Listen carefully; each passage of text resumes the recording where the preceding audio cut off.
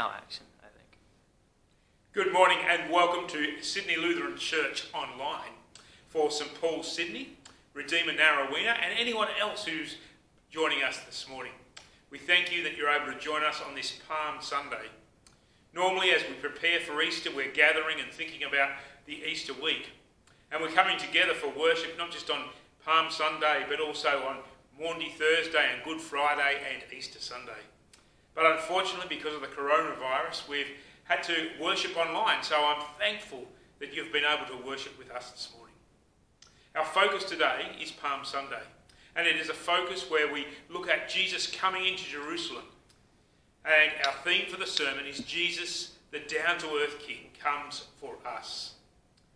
And this is a wonderful thing to think about, that Jesus is our down-to-earth King. Let us pray. Gracious Heavenly Father, we thank you. We thank you for the wonderful gift of Easter and all that it gives us. As we prepare for this Easter week, help us to remember that you have come into this world for us, that you blessed us and encouraged us with your presence. As we worship today and think about you today, open our hearts and minds to hear from you. Give us a sense of your presence. Ease our anxieties. Comfort us where we need comfort. And guide us and redirect us where we need guidance and redirection. In Jesus Christ we pray. Amen. There's something about down-to-earth leaders, isn't there? There's something about meeting people who are leaders, who are down to earth, who go out of their way to come down to earth. One of my friends is a leader at a major hospital, and when he went to that hospital had major problems, and one of the first things he did was go and visit the wards, go and visit all the areas of the hospital and spend time with the staff. And the staff appreciated it because they got a sense that he understood more of their situation. And this week, floating around on the internet was a picture of Bill Gates. And Bill Gates standing in line at a hamburger stall. And he was prepared to wait, even though he probably could have gone, I'm Bill Gates, I'm great. But no, he's just waited in line, dressed as everybody else. He was a down-to-earth leader. So from your opinion, what makes a down-to-earth leader? What are some of the things that a down-to-earth leader needs to have?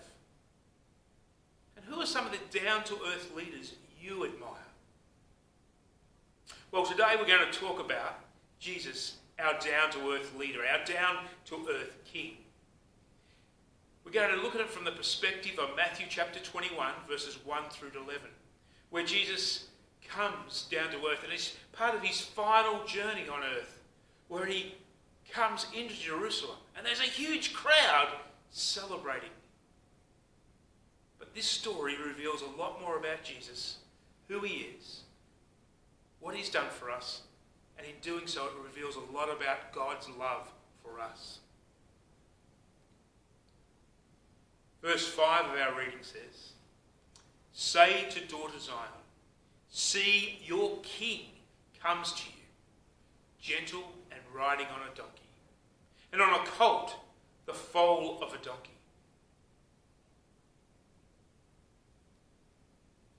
Before we begin looking at our text, I invite you to ponder on three questions. The first is, what does it mean for you that Jesus is your down-to-earth King, your down-to-earth Saviour? Think about that. What does it mean for you that Jesus is your down-to-earth King, your down-to-earth Saviour? Secondly, how does Jesus' down-to-earth approach affect how you relate to others, and especially if you're a believer, a disciple of Jesus, how does it affect how you relate to others? Before we go and look at what our text may mean for us, there's some background information that will help us unpack this text and give us a clearer picture of what's going on. The first thing is, remember, the book of Matthew is the gospel that is written primarily for Jewish believers. for a Jewish audience. And it focuses on the fact that Jesus has come fulfilling the prophecies that he is the Messiah that God is sending Israel and also sending us. And so keep that in mind, that throughout Matthew, this is the narrative, the theme that's going on, that God is revealing that Jesus is the Messiah. And so quite frequently, he will point back to prophecies. And one of those prophecies we look at today. The second thing, in Jerusalem at this time of the year, at this time, on this occasion, when Jesus is about to enter Jerusalem, the atmosphere is tense. You see, it's the Passover season. And when the Passover happened, there was pilgrimages, people coming from all over the place to Jerusalem. And when they were coming, there was tension. There was tension between Jews and Gentiles. There was tension between Roman leaders and Jewish leaders. And now Jesus comes into this mix, bringing even more tension, because he has this crowd following him. A crowd who is saying he's the Messiah. Another thing that's important to understand and think about when we read today's story is the form of transport that Jesus has when he comes into Jerusalem. He comes on a donkey and a colt. Now this is significant for two reasons. First of all, it fulfills a prophecy in Zechariah chapter 9 verse 9. And secondly, it highlights that Jesus, although he's coming as a king, coming as a leader, he's coming in peace and humility.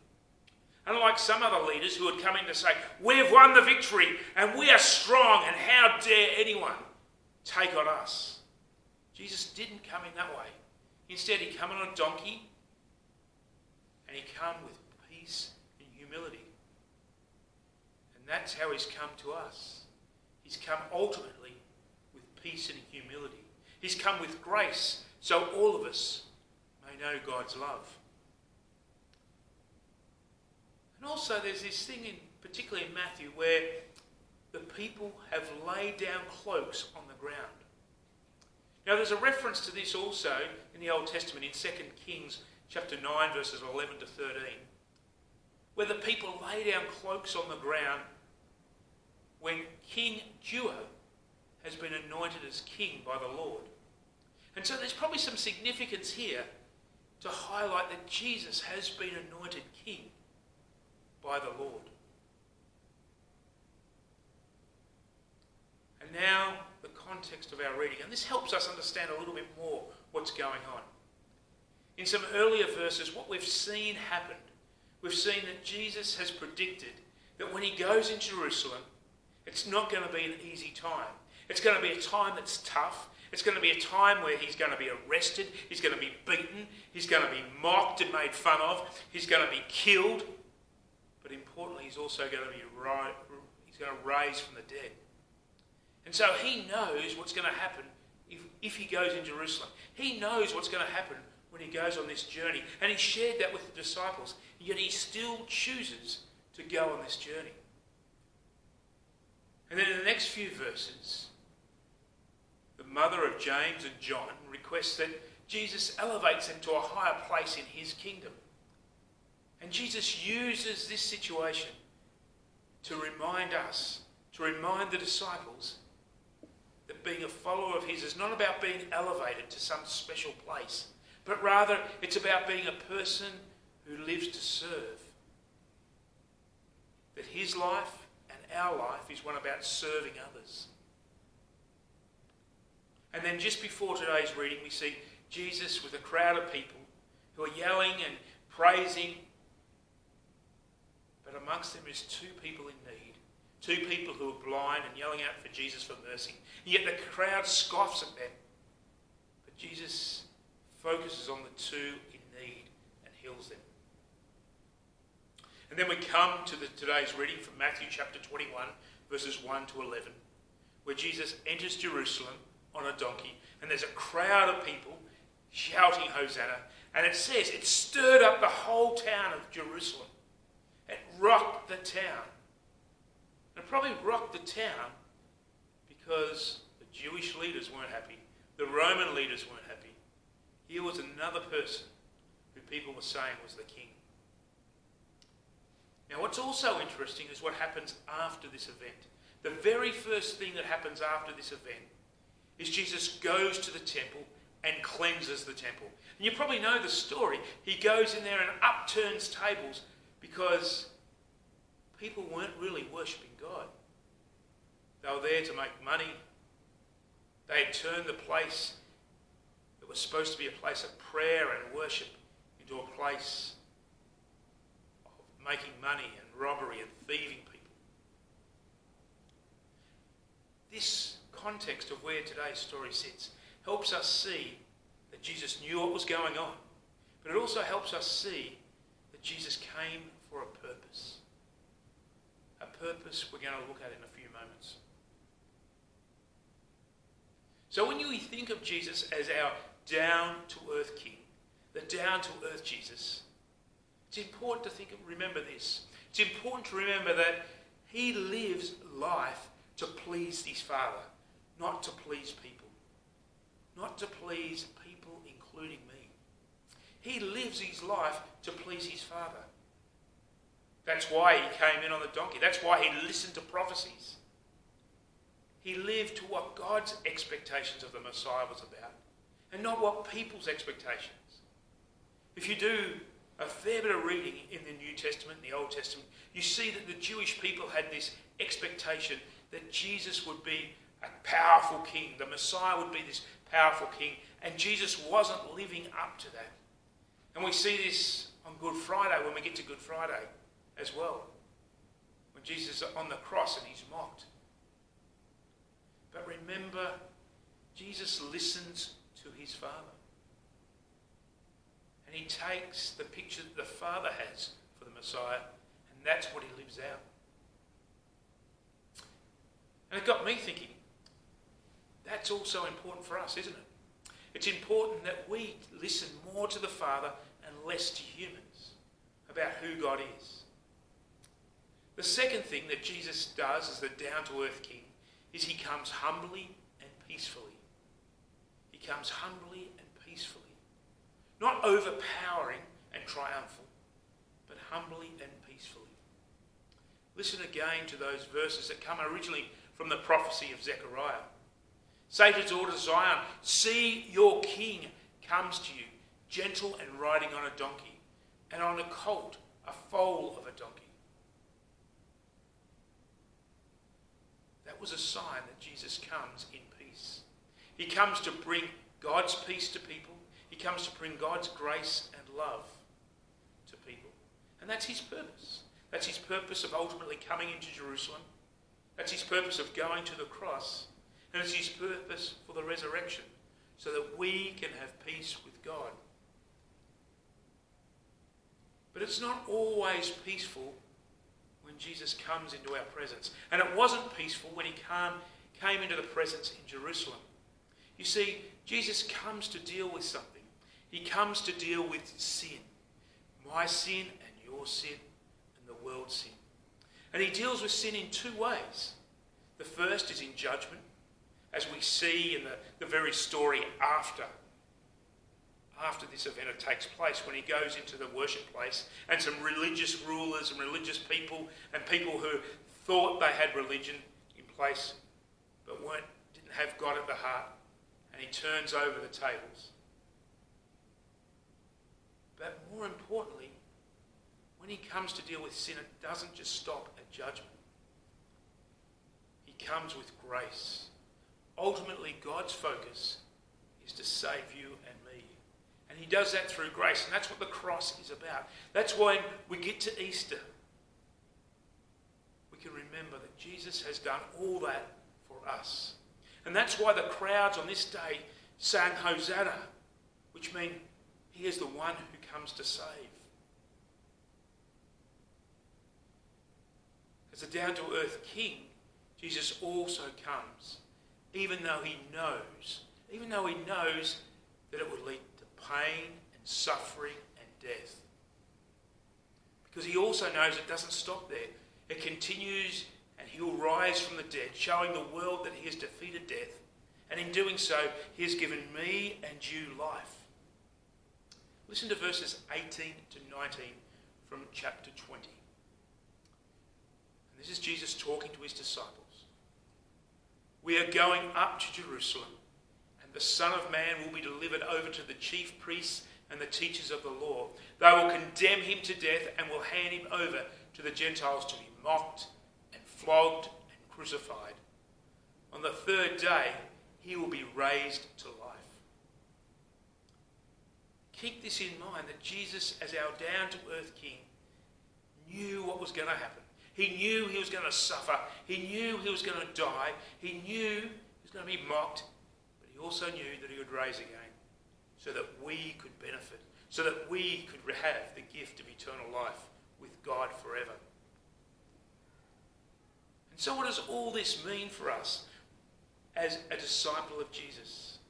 Disciple of the down-to-earth King? Well, the first thing, please always live knowing your future has been secured by Jesus' suffering and his resurrection. Your future with God has been secured because Jesus went to the cross and was able to rise from the dead. And so your future is not based on how successful you are. It's not based on how well you've done, how smart you've done, or how much money you have. It's simply based on what Jesus has done for you. The second thing, as to live your life as a disciple of the down-to-earth King, is be more concerned about pleasing God than pleasing people. Throughout my life, one of my challenges, both as a pastor and in other vocations, is that people have a lot of opinions of what you should do, how you should look, how you should go about things. But what's more important is God's opinion. And that's why reading the scriptures, that's why worshipping together, that's why listening to God's word regularly, frequently, daily is important. Because I want to hear from what God says. And when I hear from what God says, I'm going to be more confident, even though some of the world may scoff. The third thing in being a disciple of our down-to-earth Jesus is that let us help people see God's view of himself. As we go about our life, let us help people see the view that God has of himself rather than the view that they have of God.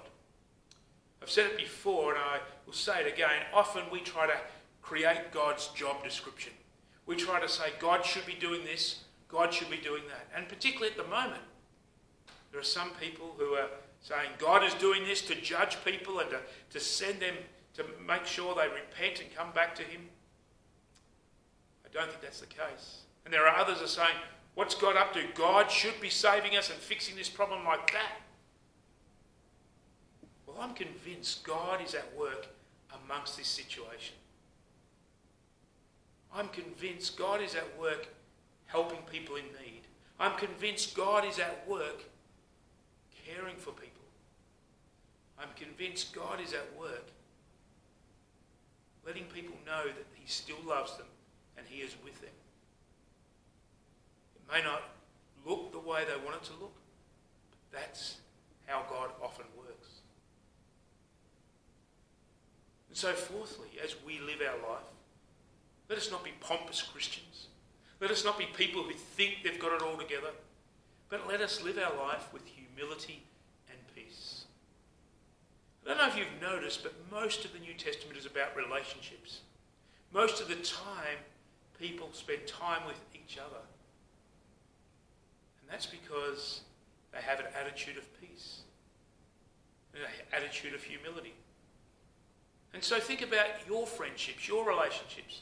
Think about how you can be humble and you can bring God's peace so people can be blessed by God. The fifth thing that we're encouraged to do, I believe, from today's reading is to live serving others in ways that connect people to Jesus. Live serving others in ways that connect people to Jesus. Think about how you might serve somebody so they get to know that God loves them. Now, some years ago, when in another congregation, I would often get requests from some people for some food or some other things, some basic necessities. And one of the things that that congregation did was they would help with some food and other necessities.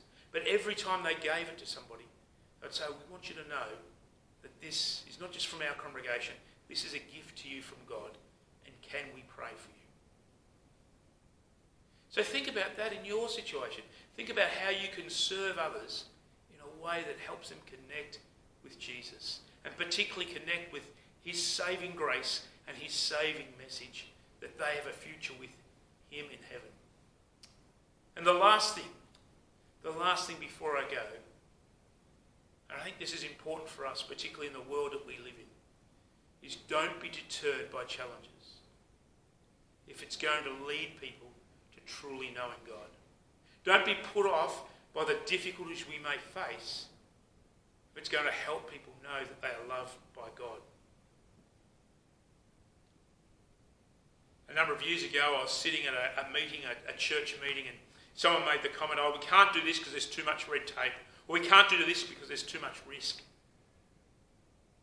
And then someone else made the comment, but what if we did it? What if we did it and the people we did it for discovered how wonderful Jesus was? Isn't that more important?